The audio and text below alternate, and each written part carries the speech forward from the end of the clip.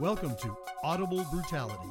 Two grouchy musicians humorously complaining about the state of music today.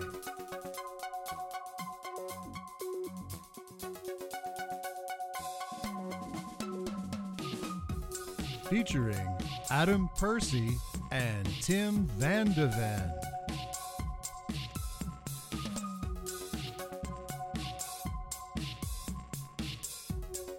Take it away, Adam and Tim.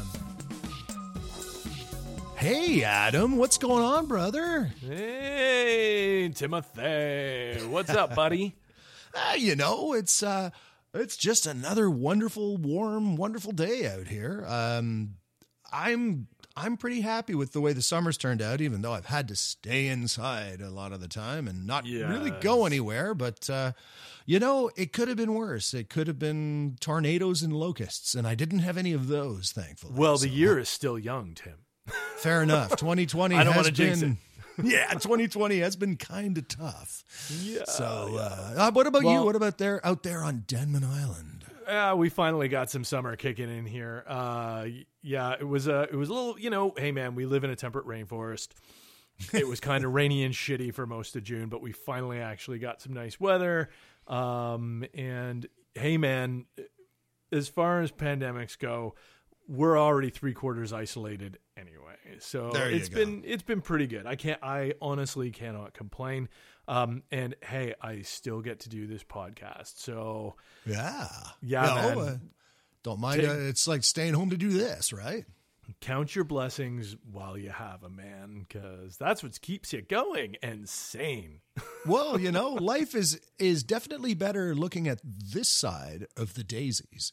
So I'll take this. So I'll take it too, buddy. I know what we're going to do is we're going to delve into something just a little bit ahead of schedule here. So yes, Adam, you came up with this great topic, and this topic is dynamics is not a rest. Exactly. I love that saying.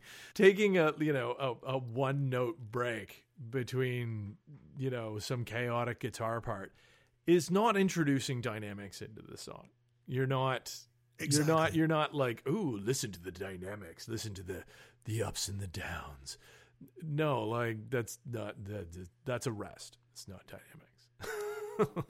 This applies equally to drummers too, where, because you're going boo tada boo tada boom tada boom tada boom, and then there's like boo tada boom, boo tada. That wasn't dynamics. That was you stopping. Right. Exactly. Like, dynamics is a little bit more and a little bit less. It's not necessarily stopping and starting.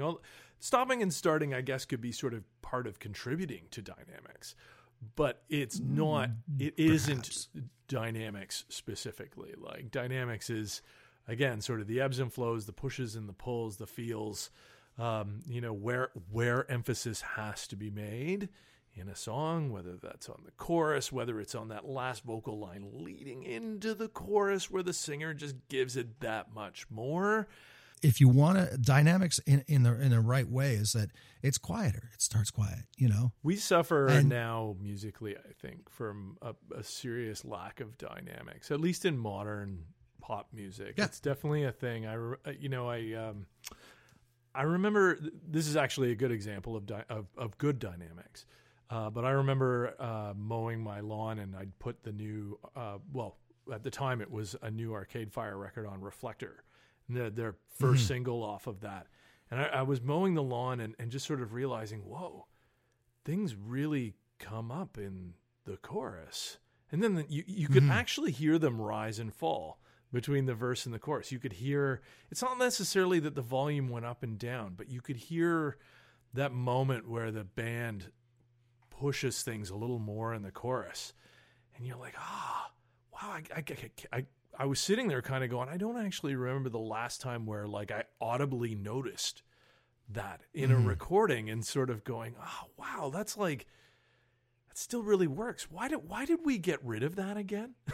Why in the recording process? Loudness wars.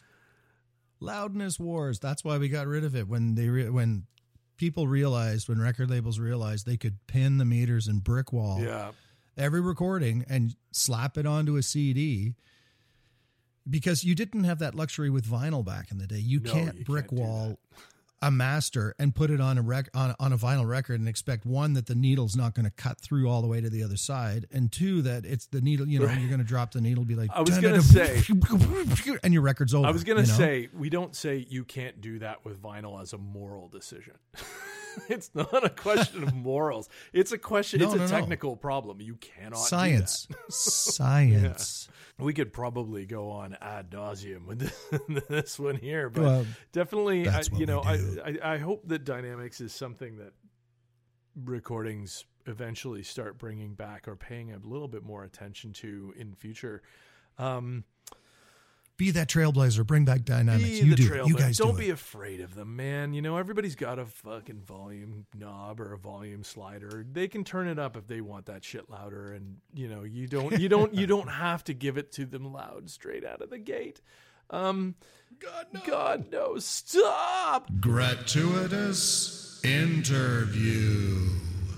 I'm super excited about the show because we have the only Caroline Brooks coming up. She graciously did an interview with us a little while back. She is one of the founders, one of the 3 amazing humans that is part of The Good Lovelies, one of my favorite folk bands. And, you know, the 3 of them, they're some of my favorite people too. So Adam and I got to interview Caroline, and that was, a highlight, man.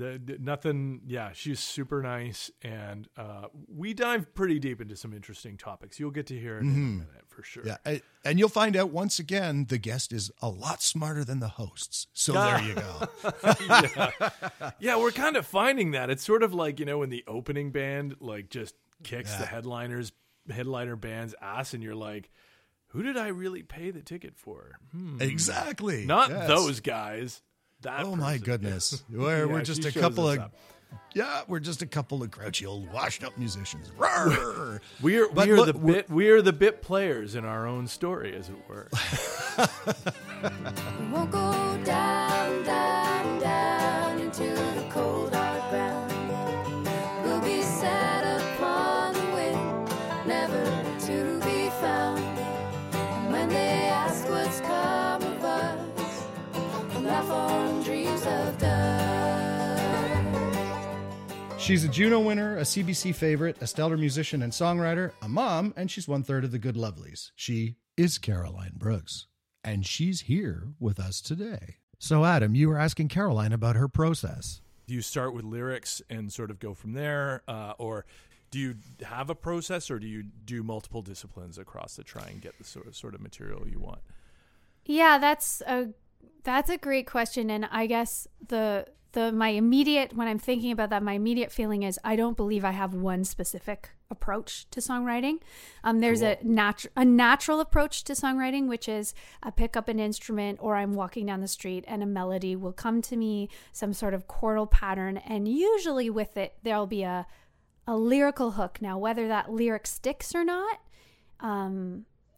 is the big question. So I spend a lot of time doing stream of consciousness lyric writing at first when I'm trying to come up with some sort of melodic form or chord changes and maybe different parts like this, a first or a second or a third section of a song, whether it's called a bridge or a chorus. I try not to marry myself to that right away because I feel like that can become stifling. Sidebar, I'm particularly interested in songs that don't have that kind of structure to it right now, which is in part why I'm so drawn to this Bonnie Light Horseman record, where it feels like a song might only have the same 4 chord changes over and over and over again, even though there are clearly different melodic sections to it. I'm like super drawn to that type of songwriting where I'm not really even sure where I am in the tune, you know, like it brings me on some kind of, I hate this word, but journey without actually being like, okay, now I'm in the B section, or no, now, here's the bridge, right? I like to be taken out of that. And I don't know if that's because I've spent so much time thinking about those different parts of songs. But yeah, the stream of consciousness lyric writing is helpful because it helps me not get so in my head. I totally identify with you on the lyric writing thing. I find it the hardest part of all songwriting. I often have to, there's sort of, in my writing experience, there's two songs for me. One comes out super fast, almost like a brain dump, and it exists pretty closely to what it came out as. I have a few songs like that. I have a song called Hurry Up that I wrote for the last Shapeshifters record that literally the lyrics did not change, and I wrote that song within 15 minutes. Like, it just came out so fast. And then I have it was those are my favorite. Yeah, mine too. The other songs are, I would say, probably 70 to 80% of my songs that exist in recording are more revision based. So a song, I can tell you a song from the Good Lovelies record Burn the Plan called Waiting for You, which was a really, I love that song. I love singing that song. That one took a lot of massaging. I melodically had these great parts and I just was really struggling. I had the chorus lyrics, but it took me a very, very long time to let go and find the lyrics for that song. So I have a bunch of different ways that I access lyrics through journals. I have like it sounds so unromantic, but I have an ongoing lyric idea sheet, which allows me to I think sometimes as a songwriter, if you come up a lot against this block over and over and over again, you just want to, I don't know about you guys, but I just want to walk away, and then the song doesn't go anywhere. So I have this a bank, and they're basically lyrics I feel okay about. You know what I mean? Like, they're not perfect, but they're things that can exist. I wouldn't call them poetry because I don't necessarily consider myself a poet. But I use those and they sort of help liberate my angst. They let me let go in a way and sort of find my way through the song. But yeah, I wouldn't say there's one specific way of writing. And certainly over the last 2 to 3 years, I've been spending a lot more time co-writing, which has been a new experience for me. Even though Carrie, Sue, and I in the Good Lovelies share all co-writes across all songs, they're obviously my original co-writers. In the last few years, I've been trying co-writing, and that is a very different experience in general. Are you co-writing outside of the Good Lovelies, outside of Carrie and Sue? Are you working with producers, co-writing with producers? Are you co-writing with Jill Barber or Jen Grant? Yeah. Oh, I'd love to write with Jill. I'd love to write with both those ladies. I am writing with a bunch of different people. So, and actually, the last Good Lovelies album, non-Christmas album, Shapeshifters, there's a song called I See Gold, which was our lead single from that record. I wrote that song with Robin Delunto. So yeah, and I've been writing a little bit for years with Les Cooper, who produced our first 3 records. Les is awesome. I've written a bit with Peter Katz. We just wrote a song a few months ago that I absolutely love. And yeah, I'm super open to it. It's a very different experience than writing for yourself. And I do struggle with it on a philosophical level because I fear the boardroom song, if that makes sense. I think I understand that. You don't want a song written by committee where there's 17 hands and 17 visions all twisting and turning your song around so that it's nothing like it was in the first place. Right. Yeah. Is that kind of what you mean?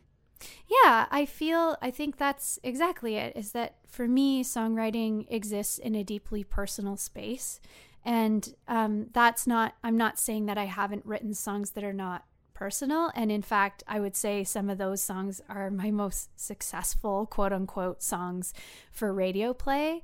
Yeah, I do struggle with it philosophically because I don't want to create art that feels overly processed. Right. A sort of song by numbers. Yeah, I don't, and I think that's why I'm really drawn to these songs that don't exist in typical structure. Even though, like, don't get me wrong, I love a wicked pop song that I can bop to. Like, I love that.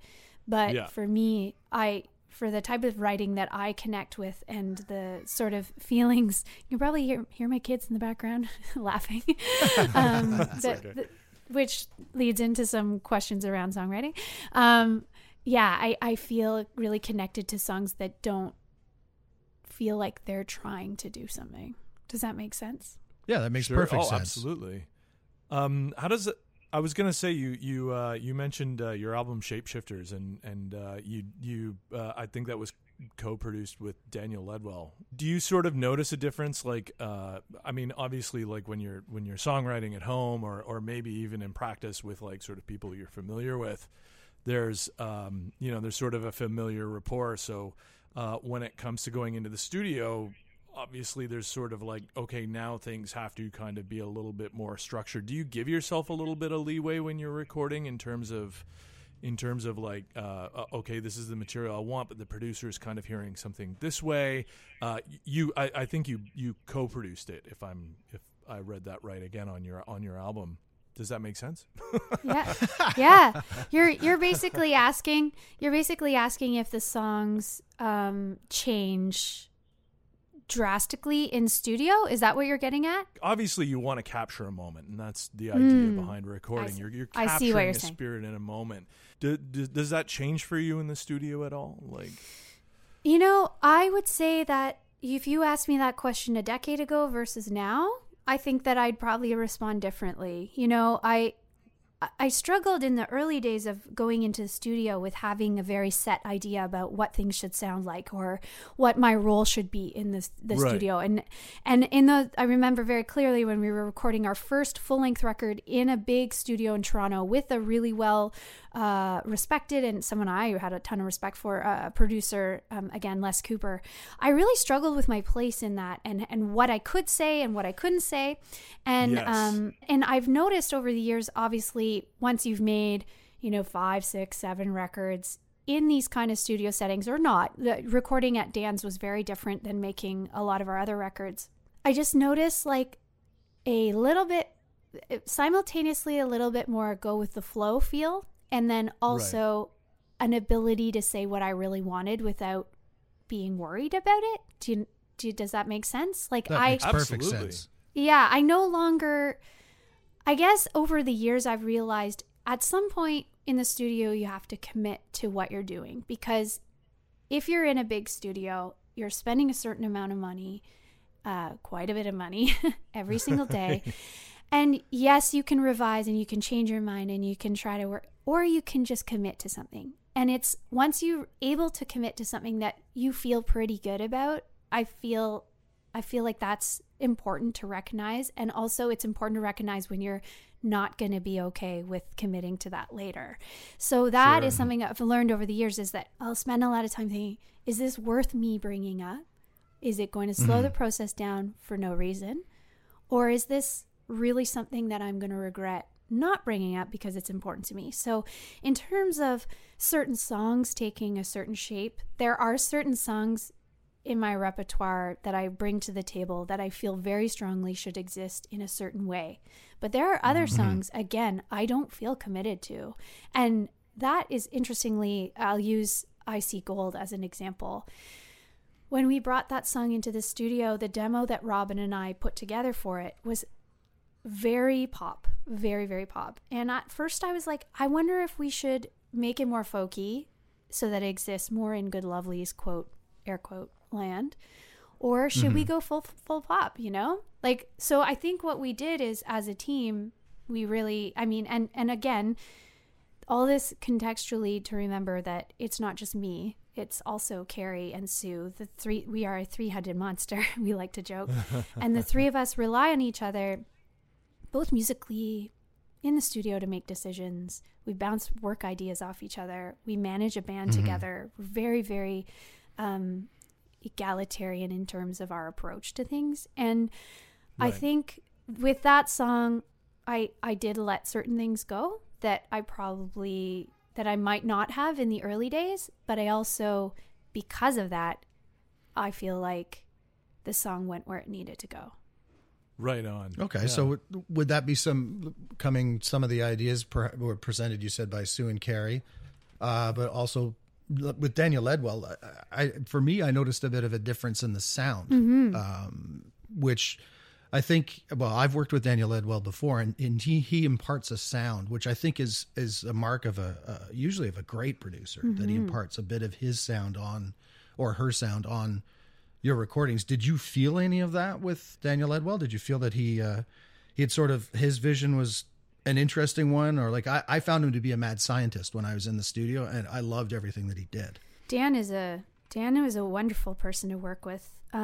I think he's actually one of the most underrated producers in Canada. I really do feel like he doesn't get enough credit for what he puts out. I think what I loved most about working with Dan is that he gave us the space and the tools to make our own decisions. So he gave us time, like Shapeshifters, more than any other record that we've done. Actually, the most recent album we played a lot on too. We played all that record pretty much, except, bass and drums and stuff. But Carrie, Sue, and I played the guitars. We played keys. I think Sue played trombone at some point. But nice. Because we were in this beautiful space, it was so inspiring.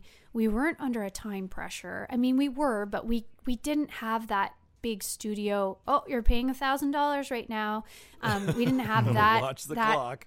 pressure, And he's like, no, he'd come up with an idea, or we'd come up with an idea, and he'd spend the time with us, letting us figure out how to play it or to do it, and ultimately it made for a really incredible experience, and B, we feel so tied to that record because we have our fingers all over that record. And he's really amazing with, in my opinion, his strengths lie a lot in some of the synth sounds he comes up with, some of the patches. He helped us build a mellotron of our voices, so you can hear at some points, like, he basically sampled each of our voices, and we were able to create these like harmony patterns. And he's so great.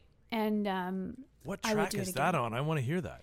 Yeah, I'm going to try to remember which track it's on. I know you can hear it in, I want to say, there's definitely a sample of frogs from Carrie's dad's farm that Dan put on a song called This Little Heart.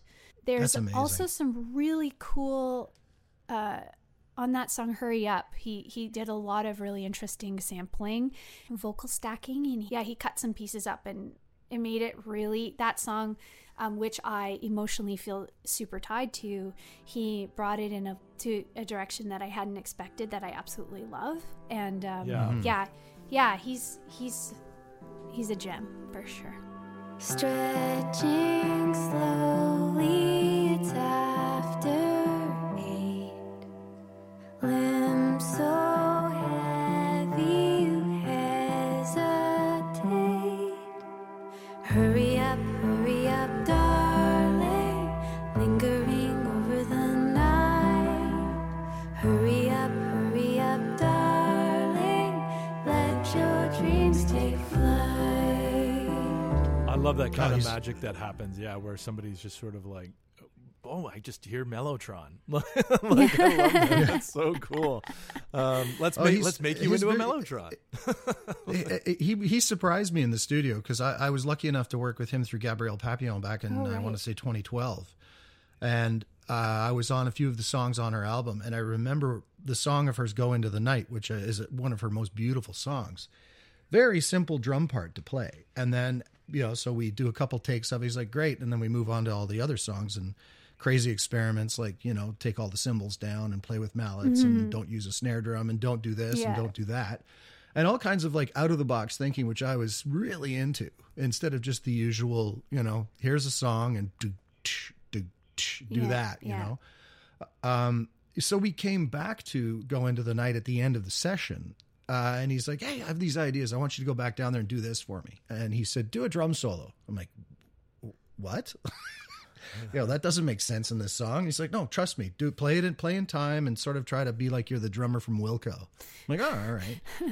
And so I do this weird sort of like in time flopping around kind of drum thing. And then he says, okay, now grab your mallets and just do cymbal washes for me. I'm like, okay. And I leave the session. I had fun. He was a great guy, like you said. Gabrielle's a great lady too. And just like wonderful humans. I just had a great afternoon, great day with a couple of fabulous humans.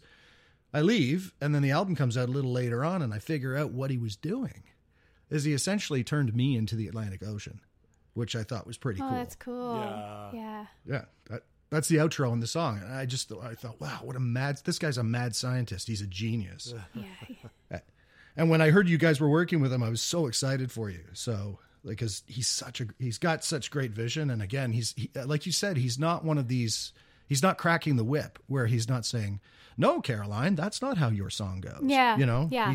He's like, well, hey, do you want to try this spice in this? Do you want to try that spice? Let's do this. Let's do that. Let's try some things. And I don't want to say throwing spaghetti at the wall to see what sticks, because I think he already kind of knows where he wants it to go. Yeah. Do you know what I mean? Totally. So, yeah. Yeah. Maybe he's just fooling us and he knew all the way, like from the start, what he wanted. And he just makes you think that you made those decisions. Maybe. That's brilliant, actually. That's brilliant. So in talking about production, have you done much production of other people yourself? Have people called you up and said, hey, come and make me sound great, or come and work on my record? I know you've done some backing work with some people, but have you done a lot of production as well? I haven't done a lot of production work. I certainly I've definitely consulted with people on production. I have been sent a lot of early mixes, or I've been a feedback source for people. Just, I would say around 2009, I had a friend who asked me to produce some songs. I did that for him. His name's Kevin Zarnett. That was definitely, I feel like I did not have the skills, the language yet. I knew, that being able to translate what you want to hear into a clear direction is a huge talent, I think, of many producers, particularly producers who aren't at the board, because I'm not getting that skill set. I haven't had that skill set until I'm just starting right now. So when the pandemic started and I realized that I had very limited ability to record, vocals. Yeah, I do a lot of backing vocals for people. And I do some vocal sessions. I've done some, singing on opening credits of a TV show, that kind of thing. So in order for me to do this, while I can't be around other people, I basically had to invest in a home recording setup, which is hilarious because, you get your interface and then you get your DAW set up and then you're like, oh, I need a good microphone. And then you get your microphone and then you realize you live in the noisiest house on the planet. And so you need baffles and you just I have so much respect for recording people because the amount of money they have to put into this, it's just insane.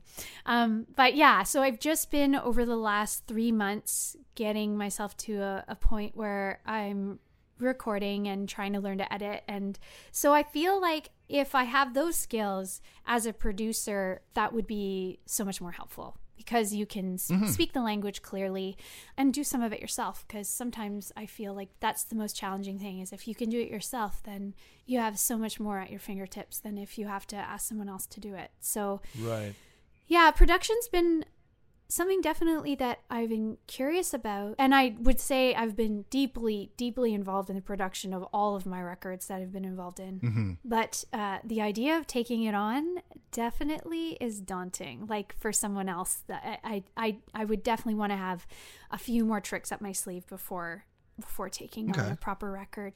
Well, actually, this kind of makes me think of a session that Tim and I were on like years ago, where I came up to Montreal and we kind of set up an impromptu studio in his house basement to record Amanda's record. Amanda Mabro. She knows Amanda quite well. Yeah, actually. of course. And I love her.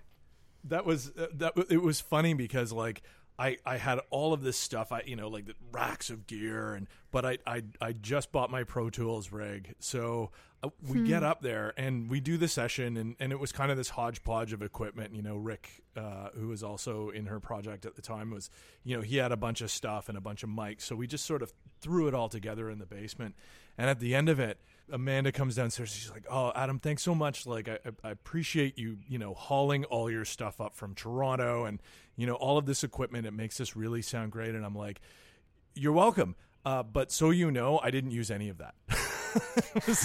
it was all in the computer.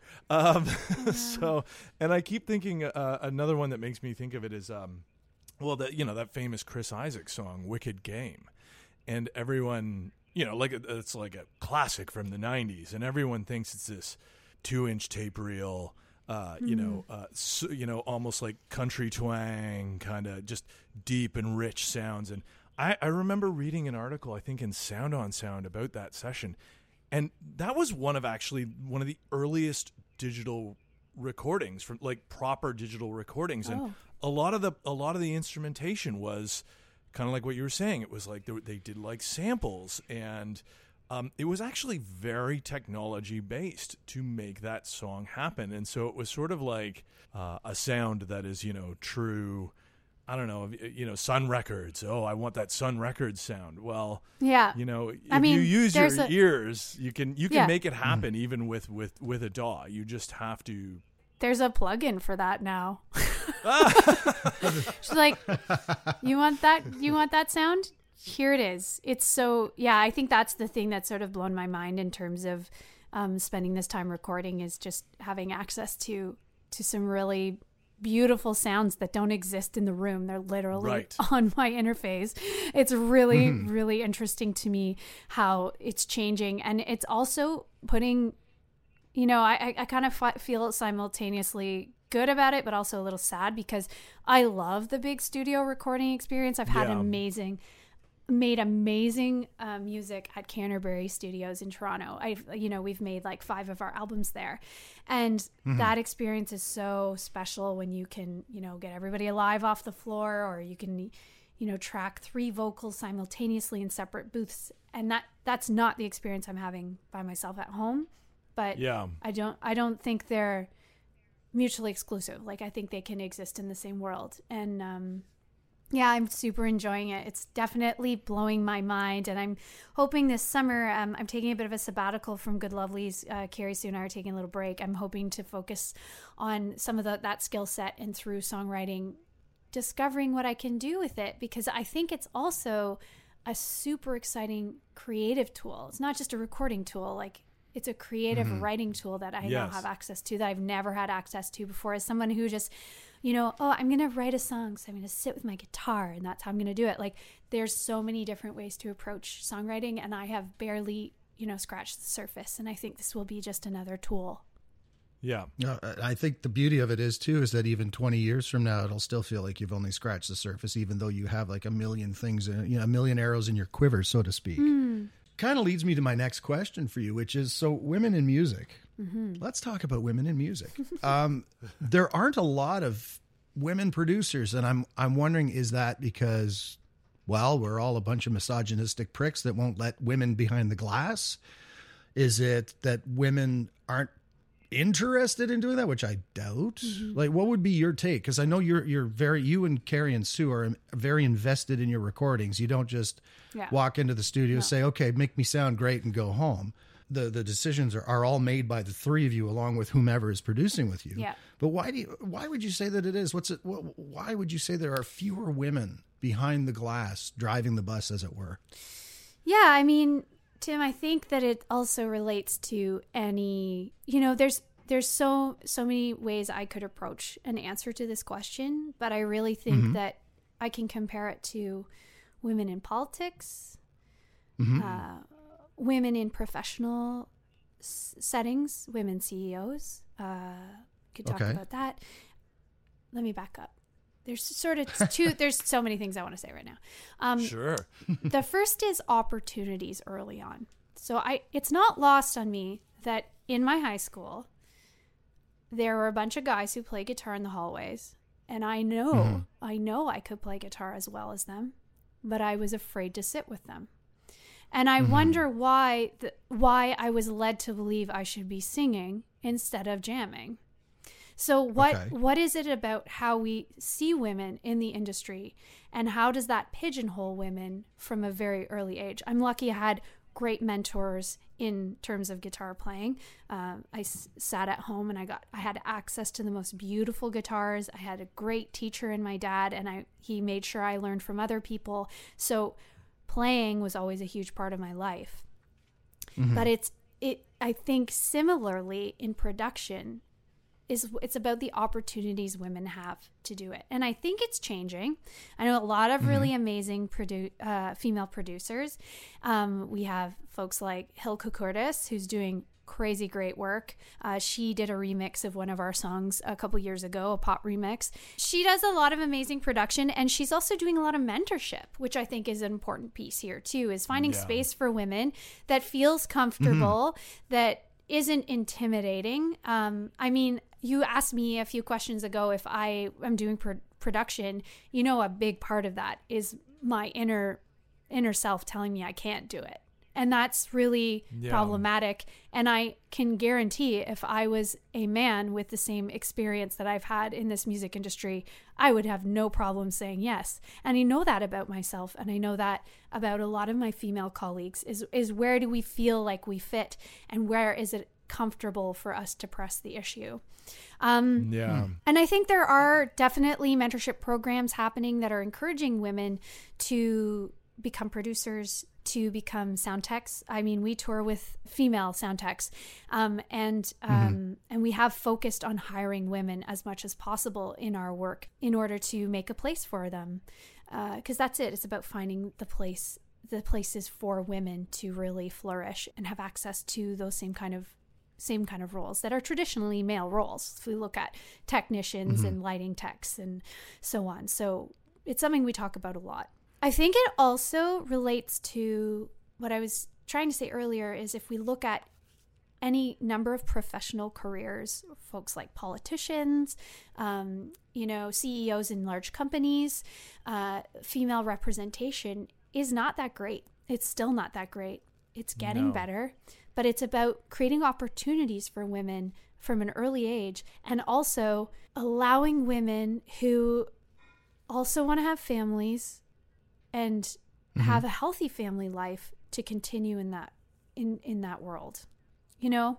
So if you think about like the rate at which women who are in politics, it's much lower because we often don't give those women the tools they need to survive once they decide they are also going to have a family. And this is something I have struggled with tremendously in my career. And I'm super lucky because I feel like I've risen above in a lot of cases.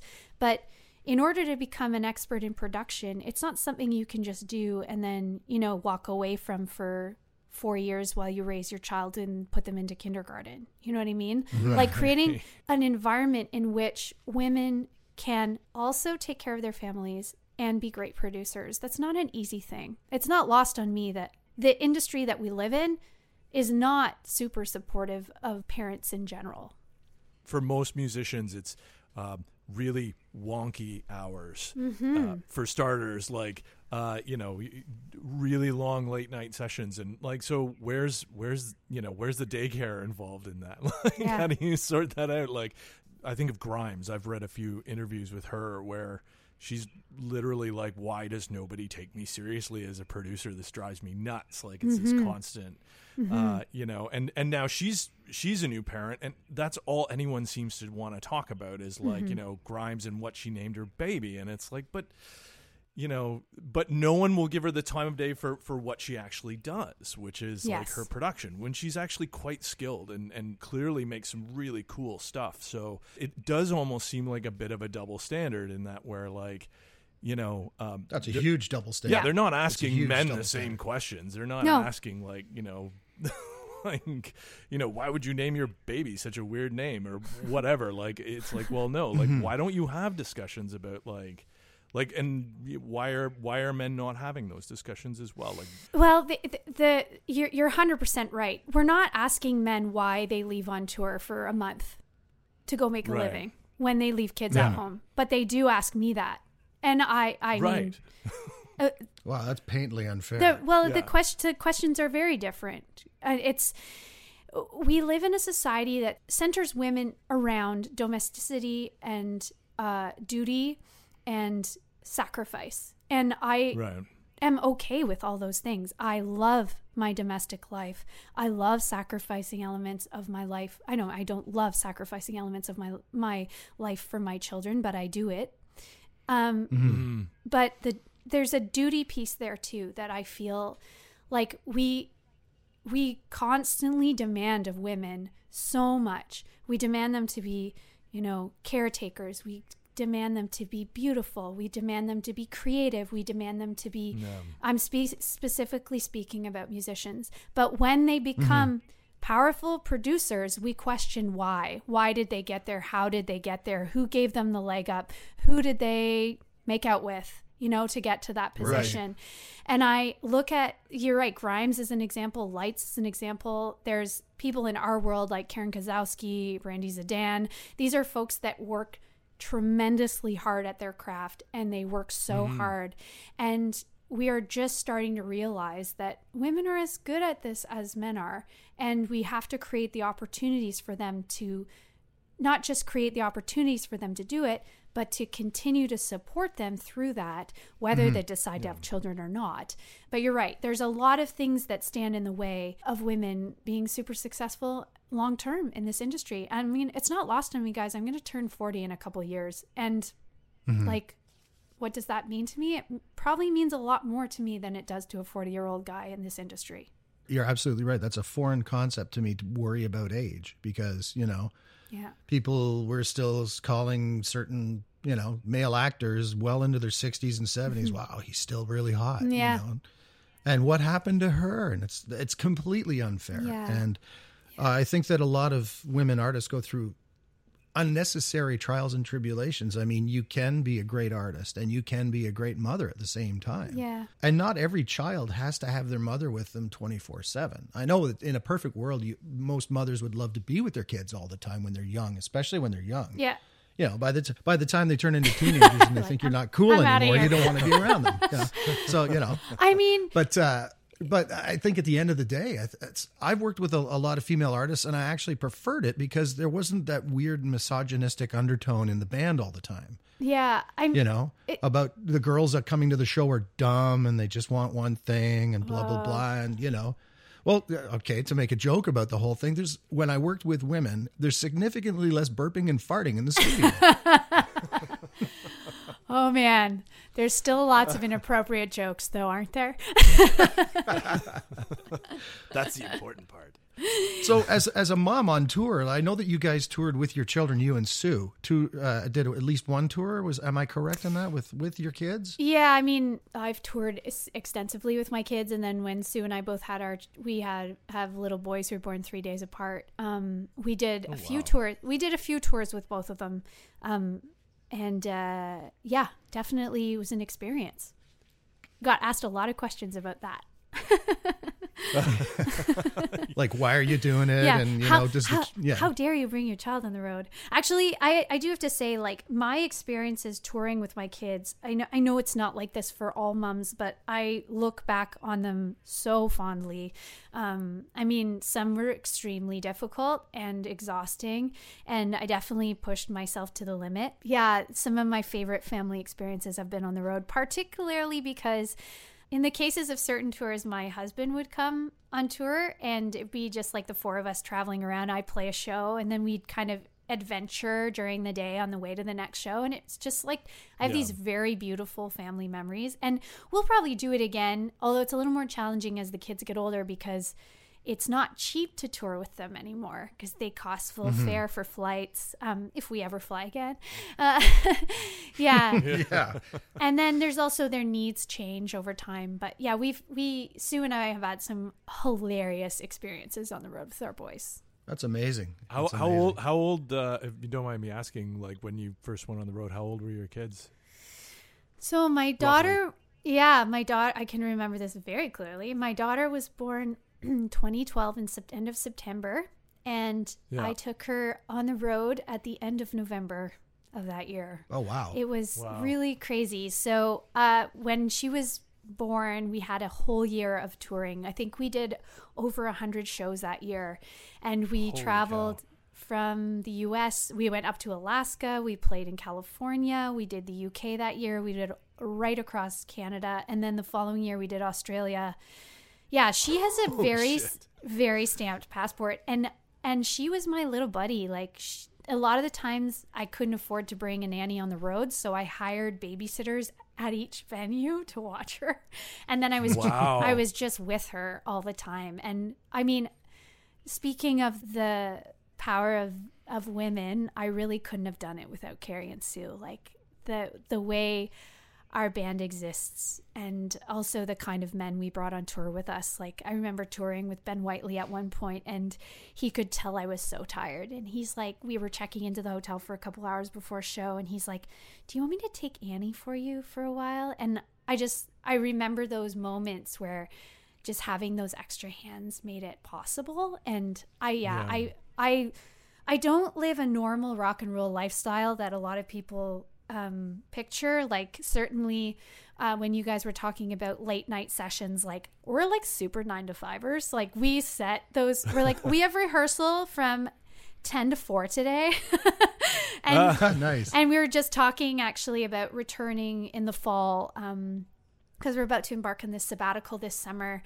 We're talking about like booking around school, and we really try to keep, when we're not on the road weekends, we don't talk to each other about business. So there's a lot of good boundary making there with positive time of day, not too late. Like, I can't even imagine playing music past midnight anymore. You guys have such an amazing chemistry too, and I remember that even from the first time that I met the three of you. At the original Folk Fest that was put on by our good friend Dave Cool. Yeah. The one in at the McCausland Brewery. That was where I first met you and Carrie and Sue. And I still have that little CD, by the way, that you gave me that day that you asked me to play. You said, if you play this, I'll let you have it. And I said, sure. So I kept playing it, and that was our early management style. Bribe the bartender. Exactly. Well, bribe the bartender.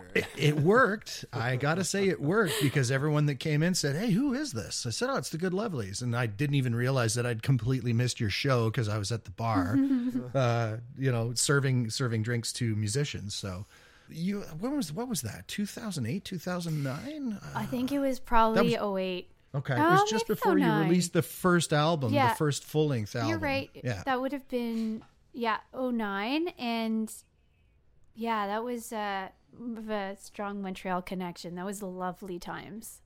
Those were really exciting times. And the chemistry is true. Like, have a very deep friendship between the three of us. Doesn't mean that it's perfect.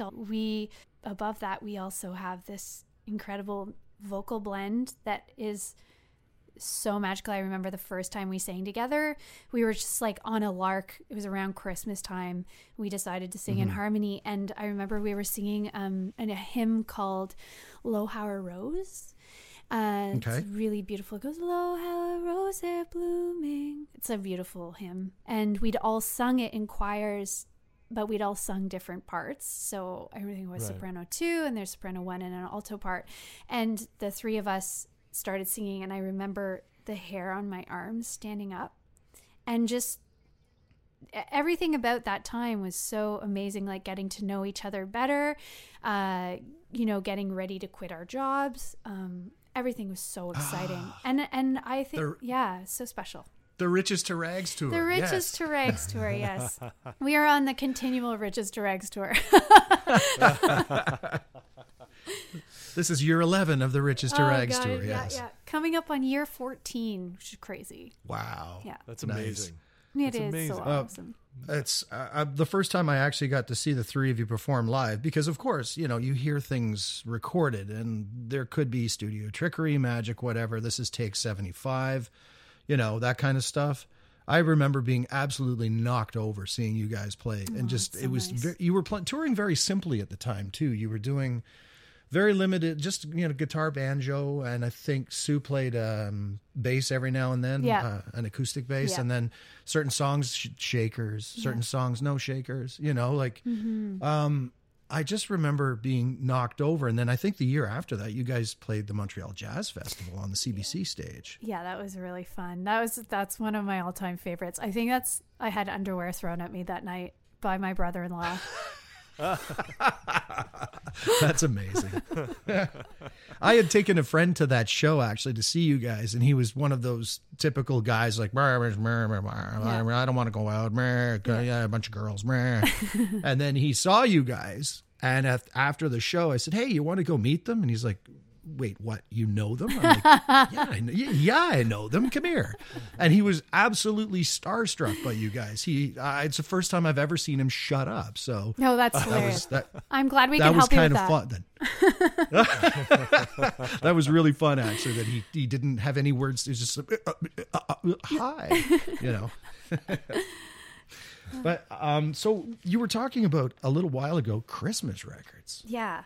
How strange is that? To be standing in a studio, you probably just went swimming or something, or you show up in shorts and flip flops, and you're in a studio in the middle of July, and it's 35 degrees outside, and the Humidex says it's about 120, and there you are singing Jingle Bells. How strange is that for you? Yeah, it's I mean it's pretty strange that I have experience with that not just once but twice. I've made let's say 2.5 Christmas albums with Good Lovelies. We have a little winter EP as well.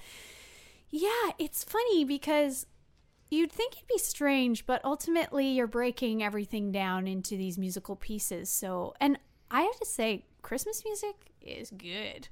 Like it's so interesting. There's so many chord changes, so there's a lot there, and we just approach it like any record. I mean, I remember when we made our first one, it was produced by Adam King, and actually Adam King produced our latest one as well, our Christmas album called Evergreen. But the first one, called Under the Mistletoe, we recorded in May, and it was so hot in Toronto that month, and we were just kind of in that like hazy Toronto humidity days, hazy days. Yeah. And it was intense. And I know there was no AC in his studio at the time, and it was on Dundas Street. So it was and it was west facing. So we had tons of sun coming in. It was so hot. And at one point we were like, we've done a lot, and we were doing sort of the extra touches at the end. That was actually a really fun record to make too, because we played a ton of it as well. And Sue decided she wanted to do some percussion with like coconut sound, kind of Monty Python-ish. And I just have this memory of her being on Dundas Street in the beating down sun, and she's like cracking open a coconut with like a hammer and a chisel. It was just, it's ridiculous. But we love Christmas music, and I came to it a little later. Like, I like to joke that I was very bah humbug about it at first, because it felt kind of like, are we capitalizing on this time of year? Is this a right thing to do? Ultimately, for me, the music itself is so strong, and it's so much fun to perform, that I've sort of shed that negative, sarcastic kind of bah humbug vibe over the years, and I'm full embrace of the Christmas tour every year now. Especially to realize it gives people so much joy. Yeah. I think I saw your Christmas tour a number of years ago in Montreal, and it's, again, you're right. It's a joy. It's it's a few minutes to forget about the terribleness that's going on outside, and maybe that there's 8 feet of snow. Well, usually in Montreal, yes. Yeah. Suddenly the 8 feet of snow is now looking, now it's cool because, they just sang about it. Exactly. So it's supposed to snow. It's all right. It's people in the back going, play the coconut song, play the coconut song. Yeah. I mean, I would say that recording that album in May, there are definitely a few songs that have a calypso vibe, which is a little incongruent with Christmas music, but it works. It works. It definitely works. Adam, you got anything else? And I know things are kind of like super uncertain, just sort of with the state of the world right now. But are you guys working on anything or planning on working on anything in the near future? Or? Yeah, the nature of this sabbatical is twofold. One is that we have been going hard for, again, almost 14 years. And even in the small, quote, breaks we had, those breaks were while we had children. And we need to step away for a little bit. Like, we need to turn off social media and turn off our email and really take care of ourselves for a little bit. And the form that will take will probably be a little different for each of us. I can speak for myself that I'm going to really be focusing on writing. All this being said, summer camps were canceled. My summer camps were canceled yesterday, so I'm not really sure. It might just be, hanging with my kids kind of summer. But my ultimate goal is to write music both for the next Good Lovelies release, but I'm also writing some solo music. So I'm hoping to release a small record of songs that have been building up over the years, sometime in the next year. So that's awesome. Yeah, I'm really excited about it. And this partly has been why I have been spending so much time learning how to record myself, because I have this sort of idea of recording it in the spaces that feel like comfort and home to me, which is really a big part of my songwriting, is that domesticity and family and nostalgia, all of those feelings. So yeah, that's partly what I'm going to be working on. And I'm also going to be spending a bunch of time in the garden. I feel really lucky. I have some property up north in Ontario, and my husband and I are doing a bunch of tree planting and ecological farming, which means we're turning the old farmland back into its original state. So we're digging up some wetlands and doing a grassland project. And yeah, it's super exciting. We have no idea what we're doing. We're like urbanites up north. But it's definitely filling my soul for sure. Nice. That's a good challenge to give yourself. I think actually more people should be challenging themselves that way. That's awesome. That's amazing. Yes. A little more bees. More bees. Definitely more bees and birds for sure. Yeah. I love the when you were talking about going on tour and that there were people that you were touring with who would be like, hey, do you want me to take the kids for a minute? Like, do you want a nap? Things like that. And I think a lot of stepping back and listening, but then encouraging the idea of making space for this stuff, because I know for myself when I went into a studio for the first time ever at 18, it was like, all these blinking lights, and I'm like, I have no idea what I'm doing, and and to sort of throw in those extra equations that I think that women have had to deal with up to this point and beyond. What needs to happen and to start, I think, is definitely like creating these spaces where that's encouraged. I think this all relates to normalizing children and parenting within the music community. And I can tell you, having toured extensively with my children, it's interesting to watch promoters come at it from a different angle. Finally, there are certain ones that you have to work on. You have to say to promoter, no, there is no difference between me having a pack and play on my rider as there is for me having 2 bottles of wine on my rider. Those are, those, there should be no issue with there being children backstage. In fact, venues should make it easy for parents to have children backstage. And then just it becoming part of the conversation. And there have been experiences where I haven't been able to have my baby in the venue, baby that I am nursing. That is their food source. I cannot have them in the venue, so I have to nurse the baby in the lobby of the venue where the people are coming in, because they aren't allowed in the venue because of age restrictions. And they're not even allowed in the green room, and my caregiver is sitting in the lobby for the period of the whole show. Like, it just makes no sense. So I think we have to normalize this conversation in the same way we have to normalize conversations around making space for women in all aspects of our industry. Yeah. I had no idea that you had to face that. I mean, how dumb is that? No, it's not. Well, what your infant's going to do Jameson shots in the green room with mom and the rest of the band? Mom might have to. Mom might have to after this. Of course. But it's true. But you know what, though, to be fair, I never thought of that before I was a mom on the road. It wasn't until I was moving around with my kids that I realized like how many of our spaces are not built for children.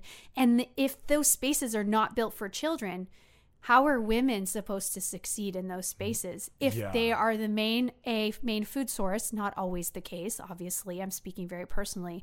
But also, like, if we can't make these spaces for families or people with certain needs. How do we make these spaces really inclusive? We can't. And those people who need those spaces will just decide not to go on the road. I can't tell you how many fellow moms I have who are amazing musicians who just say, I can't tour anymore. It's just, I can't do it with kids. So how do we make this work for and then make it equitable across the board? Listen, thanks again so much. Like, we really, my pleasure. Really appreciate that you took the time for us today. So thank you guys. You are a rock Thank you very star. much. Thank you, Caroline. thank you. Have a great day.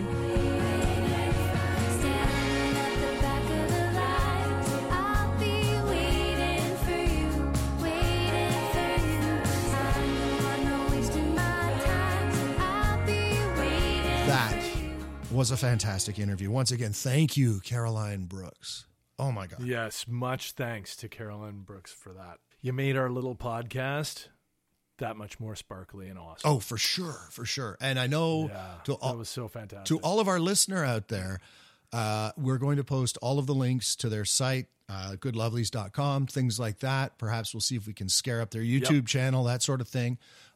Go and buy everything that they make because they are incredible. Now, talking of studios, Adam, I think it's time for, a little dive into something that we do as a regular feature here.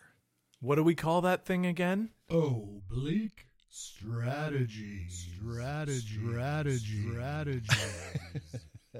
Yes, that's what we call it. All right, so I'm going to...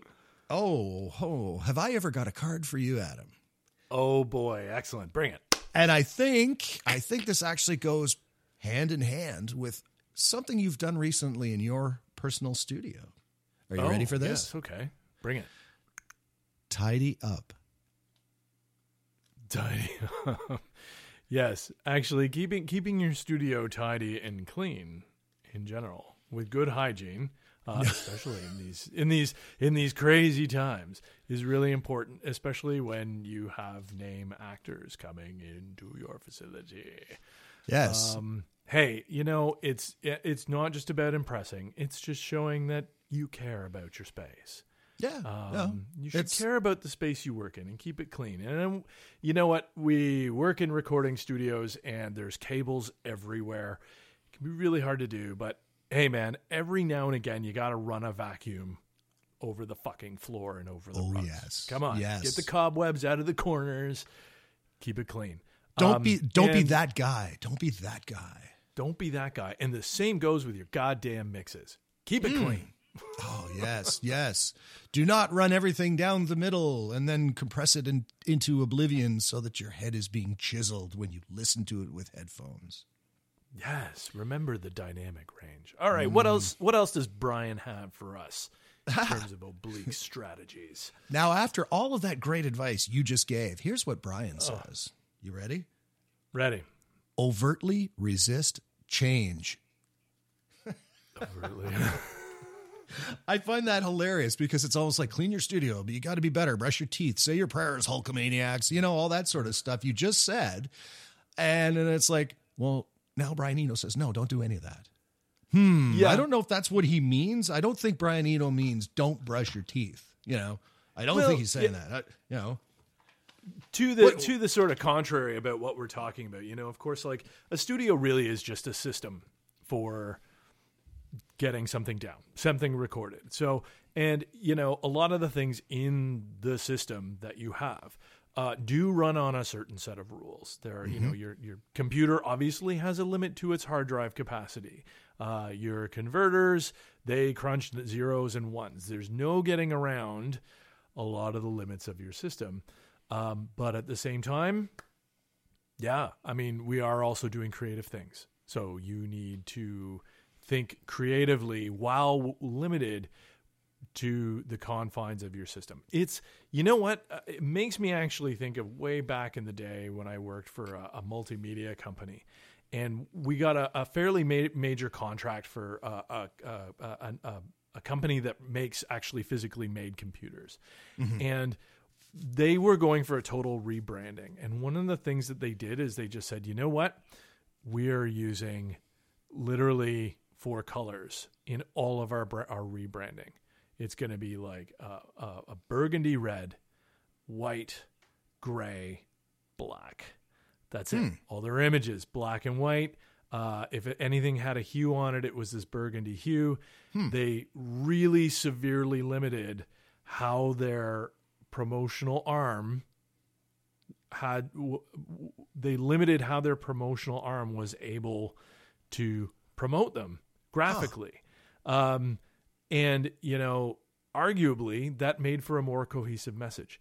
It's maybe the same thing with music, where sometimes when you are limited to the confines of a system, sometimes that can bring out more creativity than when you're not limited. I like it. I like that. Waxing philosophical really hard on that one. I was digging for some gold on that. I think you hit a little vein of gold there. For me, some of that was Brian's advice was, what's wrong with putting a banjo on that EDM track? What's wrong with putting that Neil Peart fill in a John Denver track? Let's harken back to the original one. Yes. Country What's roads. wrong with that? What was it? Divisions? Putting the subdivisions. Yes, playing subdivisions. Playing Country Roads like you're doing Subdivisions by Rush. Maybe it's not so. I still think we should try that. Maybe try that. I'm gonna try to figure out how to do something like that just for fun, for, as they say, shits and giggles, or if you want to put those two words together, just for shiggles. That might be fun. But talking about old songs brings me to a regular feature we like to call Bring Out Your Dead Songs. We've been getting some tracks from our listener. We've been actually getting them a lot from some of our interviews, which is awesome. Keep it coming, man. We are musicologists. We love to hear everything that you got. So definitely bring out your dead songs. I got one recently in a submission that was kind of an accident that we might be adding to this segment at some point, because we talk frequently of Gareth Carr and John Greenberg, and this dead song actually features the both of them on it. So, cool. So, it's pretty neat little track, actually. Tease, So, yes, send us your stuff. We will put it up on our site. There will be a page dedicated to the dead tracks. And, people can listen to your greatness from, back in the day when you used to have to cut everything to wax cylinders because you couldn't afford a 4-track, And everything sounded like this. You see, boy, I'm singing a song. Mary had a little lamb. Yes. So bust out your old tracks and all of that stuff. So definitely. So, Adam, hey, another show in the can, as they say. Right in the can, as it were. Yeah, that was really good, Tim. Really awesome interview. We have a few more interviews lined up with some other really awesome people. So, just keep your podcast feelies on, because we got more coming for you. And, of course, to anyone who does listen to this podcast, we do appreciate any reviews that you can provide to us on, say, Apple Podcasts. Show us some love. Hey, man, it helps everybody. Well, that's it. It helps us anyway. Click all of the stars, or click none of them. It's okay. Or somewhere in the middle. It's all fine. Give us your truth. Namaste. And should you happen to know somebody who you think should be interviewed on this very podcast, hey, please drop us a line. The submission form is on our website. You can simply fill it out and say, hey, my Uncle Bob is really cool. And it turns out Uncle Bob is actually Keith Richards. Wait, what? How did that happen? Yeah. So, yes, please. Especially since his name isn't even Bob. It's complete smoke screen, so. Yeah. But, so Adam, you take care. It's time for that crazy music that happens at the outro, I think. Don't you? I think we should cue that up. Boom, boom, boom. Boom, boom, boom. Thanks a lot, Tim. You have a great week, buddy. You too. Take care, bud. We'll talk soon. Audible Brutality is presented by Adam Percy and Tim Vandeven and recorded remotely on Denman Island, British Columbia and in Saint Jerome, Quebec. Music submissions or general inquiries can be made through our website at audiblebrutality.com. Give us a like on Facebook or Instagram. And of course, if you haven't yet, subscribe to the Audible Brutality podcast on iTunes or Spotify. Thanks for listening.